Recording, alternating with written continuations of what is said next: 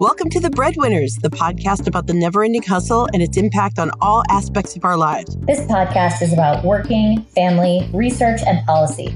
We consider the research, talk to experts, and share our takes on what we're all learning about breadwinning. Each week, I'm joined by Jennifer Owens. She writes about working, wellness, and women, and founded the Working Mother Research Institute. And I'm joined by Raquel Ellison. She's an executive coach and management consultant who works with companies big and small to design workplace policies that work for all employees.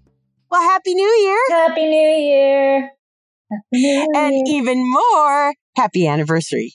Happy anniversary. Happy anniversary. Happy anniversary. There we go. It is our first anniversary, and in true reality show fashion, it's the beginning of season 3. The math doesn't work, but it really does. Sure. All right.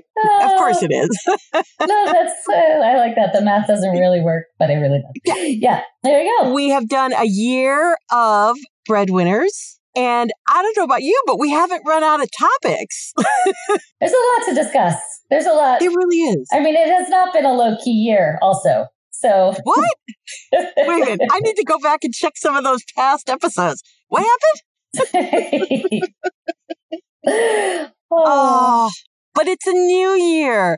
We're going to turn the page and brand new thoughts, I guess. I mean, certainly if there was any time in the world to erase the whiteboard and start writing on it again. Yep. I think it's today. Yeah, I would say this is the time we want to really look at what we're doing and how we can do it differently. I mean, we are coming into, we're talking before there's been a decision on whether there'll be a second stimulus package. My mom keeps sending me emails on updates because we're all wondering how will we be stimulated. But no matter what happens, the economy is not going to be in great shape. Our health is not going to be in great shape. The education our kids are getting is not in great shape. I don't know. We need to turn the page. And so it is agreed upon that we should turn the page. But what to write on that page, what to write on that whiteboard, that's the question. So then I was forcing this article on you from the American Prospect. And we'll link to it. Economic rights as industrial policies. Family care policies can be part of a transformation that centers the worker in economic relief efforts rather than companies. And I find this, I've been listening to some academics in this zone, and you're always in that zone, of talking about that a lot of the way our mindset and our policies tend to be focused on saving companies. Yep. Yeah, I guess just that the company comes first, or that somehow privatization will solve things and all this sort of stuff. And we've gotten away from the worker being central. And so I guess I put that to you. I know you're going to disagree with me wholeheartedly, so I'm ready for that. You want me to just counterpoint. Counterpoint. We've got to go with the businesses. No, I think, I actually used to be somewhat of a believer, I guess around the time where paid leave, where the Obama administration really went into, I was seeing companies step up, and I thought that there could be kind of a model. And that was where the progress was happening, right? So it's like, okay, if this is happening there, it's not enough, but at least that's where we see some momentum. Got it. Yep. But then obviously, as soon as it wasn't trendy anymore, it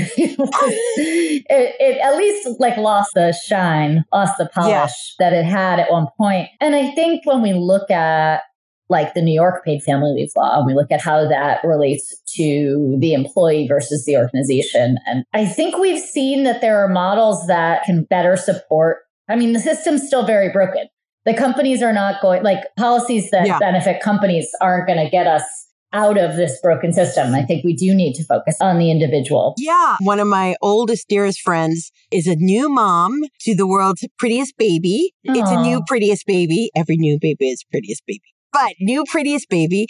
And she is structuring her PTO so that she can take her maternity leave in 2021, because that's the step up of the New York State paid leave program. Right. It goes up to the next tier in January. And it's funny because I'm not intimately involved in that right now. So I was like, ooh, savvy woman. But there you go. There is a savvy woman who is looking around and saying, thank you. And I will take that. And I look forward to using my benefit that she wouldn't have if she was in another state. And will it kill her company if she, after many years of working for this company, is gone for a little while to help her family get situated and take care of the next generation of strong, beautiful women? I don't think that's going to crush her company. So, boo. Boo. Exactly. And she's paying for it, right? The New York system is employee, right? Like unemployment. Yeah, exactly. It's payroll deduction. Yeah. So it is very different. It's a very different model than some others than like the early days. Yes. Like Rhode Island and New Jersey, early days of paid leave law. Which, I'm not against us paying into, I like collectively, we should all be paying into a safety net that keeps us safe, which I think we're finding out now. When you have employer sponsored healthcare is the main crux of your healthcare system for health insurance. Yeah. When hundreds of thousands of people lose their job every month, that's a problem when there's a pandemic. Right. I know I'm shocking you. I know. Shocking you with these thoughts. The facts. Yes. Oh, yeah. Yeah. So I definitely, in my family, we're also dealing directly with elder care costs, with issues, and bumping up against the fact that even the nicest nursing home is a business, or at least the ones, a private nursing home. And so you're dealing with when my dad has to go to the hospital because he fell and he leaves for a day, my family still has to pay the nursing home because if they don't, there's a waiting list for the nursing home and they'll give his room away. Wow. And I find it unconscionable. And but I get it, and so that is not security for the elder care set. I think that we need to put my dad center. We need to put my mom center, my kids center, me center. Like I want all of us, I want it to be, we come first, then maybe you and your family, but my family first. Yeah, but we do. We need to put that front and center. I'm hopeful that the whiteboard is going to be, that we described earlier is going to be full of very bright and exciting ideas that we're going to be able to push forward. Yes. And hold them accountable, right? Right. Even though we're erasing the whiteboard on our side, in our minds, we do need to be, I think it shows us now that we all need to be paying attention what gets written down, right? Right. I think it'll be really interesting to see, you and I both having been involved in the paid leave advocacy space and flexibility advocacy space. And it'll be interesting to see if folks in this space organize differently, what it looks like. Because I think the whole political landscape has changed so much in these past glorious 4 years. It's just like the way that I'm obviously being sarcastic. Counterpoint. There you go. But I think that it doesn't work the same way it used to. And I think we're going to have to figure out how do we really influence and what is the mix of corporate voices and public sector voices. And I think it's going to be a mix, and the mix is going to sound different than the 2016 mix. So I'm going to do my radical self right now. The idea of, at one point it was called trickle down economy, that tax abatements bring in good jobs. And then we kind of hope that that they fulfill the tax abatement regulations and don't skip town, or that the jobs turn out to be real and or that they are good jobs and all that sort of stuff where we put the company first, or that we allow for trade to countries that aren't as focused on human rights as much as we are, that for cheap labor, for a cheap phone, we let that labor go offshore because we don't want to deal with any sort of worker protections that we have in this country, weakening unions. I'm just rambling at this point, but it's all this idea that the companies are benevolent dictators and they will tell us, that whether or not you've won the employer lottery, as in, will you have flexible work? Will you have paid sick time? Will you have decent healthcare benefits? It's just not enough. I think we all need to realize it's not enough. I think we do know. Don't we all know? Like if you show up and you bump into none of your doctors are covered. You have to drive 3 hours to get to the one doctor that's in your network, or you have to choose between your job and showing up sick. We all know this. Yeah, but it hasn't seemed to break the sound barrier for some people. Like, it's not. Because meanwhile, we're just freaking trying to work and be breadwinners and support our family. I totally get that, right? Right. That it's just, I often think that, when you see like the folks migrating under duress from one country to another. And I think, God, all they want to do is be able to go to the grocery store, get their kids to school. Like it's all people want to do. We all would love the ability to just watch our show, check over our kids' essay, and make dinner. Yeah. That's how we'd all like our evening to be. There was a stat this week that said 1/3 of New Yorkers have visited a food bank in the past month. Wow. 1/3. 1/3. Unreal. Boy, I'm all over the place. But I think the income disparity between the haves and the have-not. Yeah. You didn't think it could get any wider, but it gets wider. It gets so much wider. Yeah. McKinsey published some interesting stats. I mean, interesting and heartbreaking. Women's jobs are 1.8 times more vulnerable to this crisis than men's jobs. They make up 39% of global employment, but account for 54% of overall job losses. And it's because we don't have these systems in place, right? Because the virus is significantly increasing the burden of unpaid care, which we carry.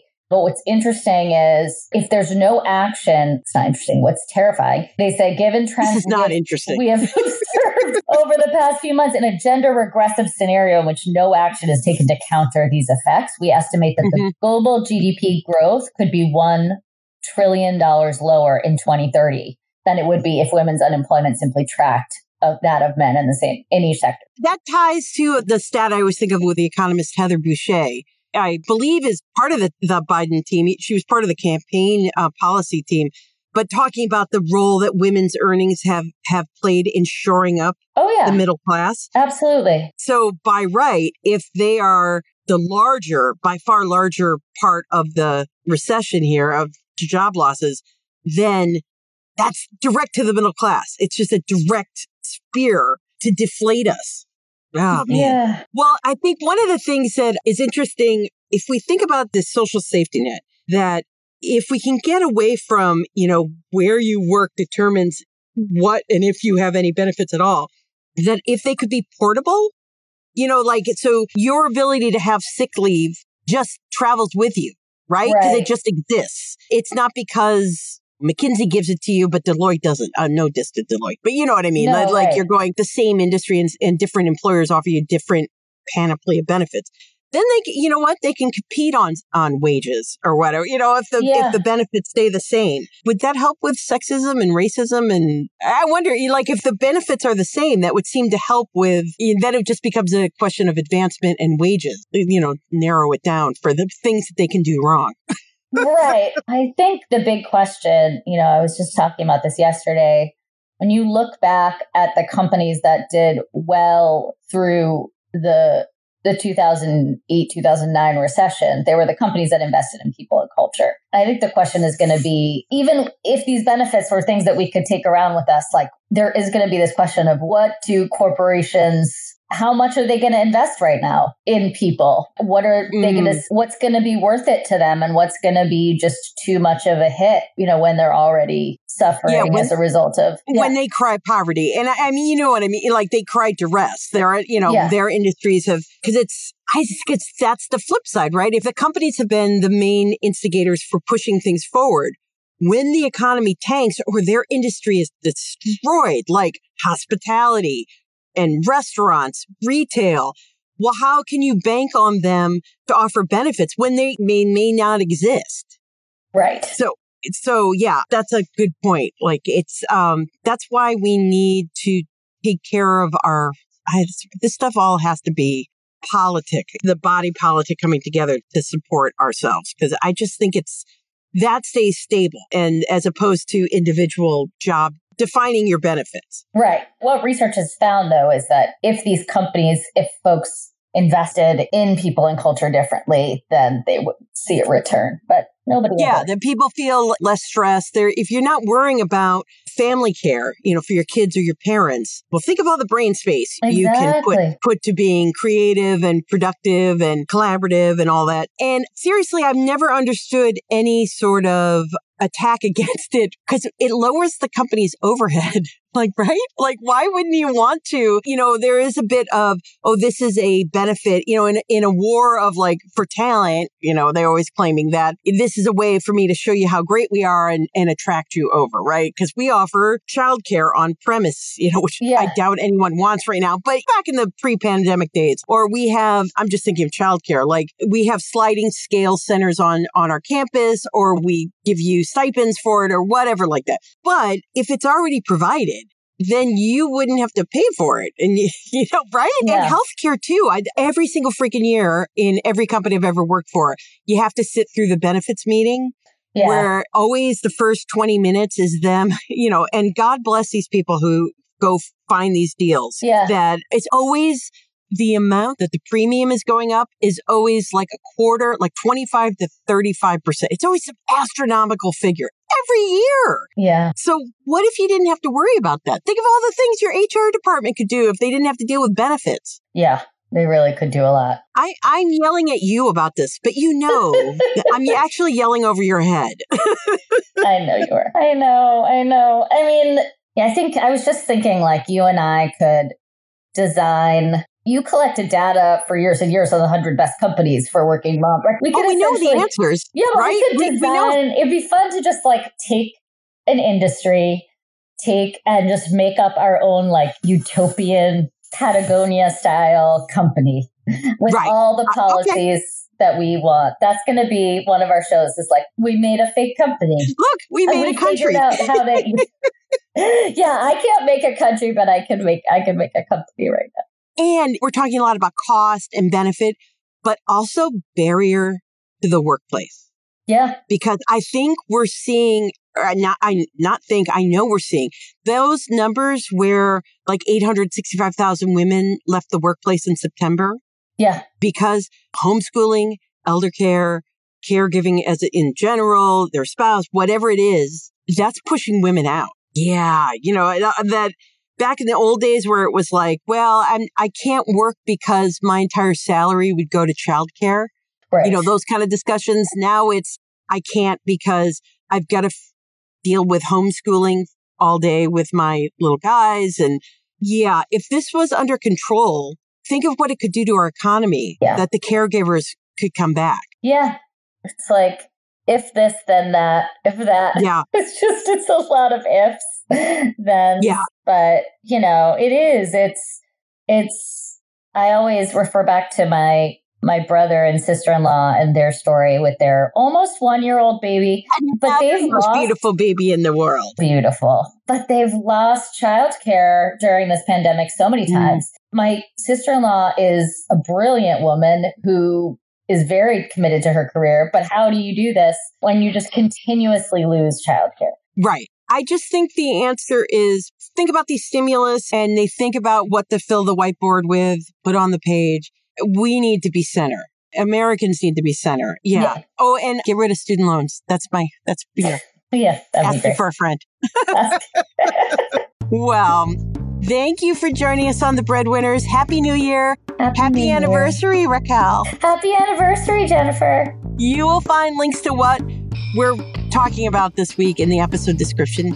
Email us anytime at thebreadwinnerspod@gmail.com or visit us at thebreadwinnerspodcast.com. Please remember to subscribe to our podcast and to rate and review it. It really helps us grow. And until next week, keep hustling.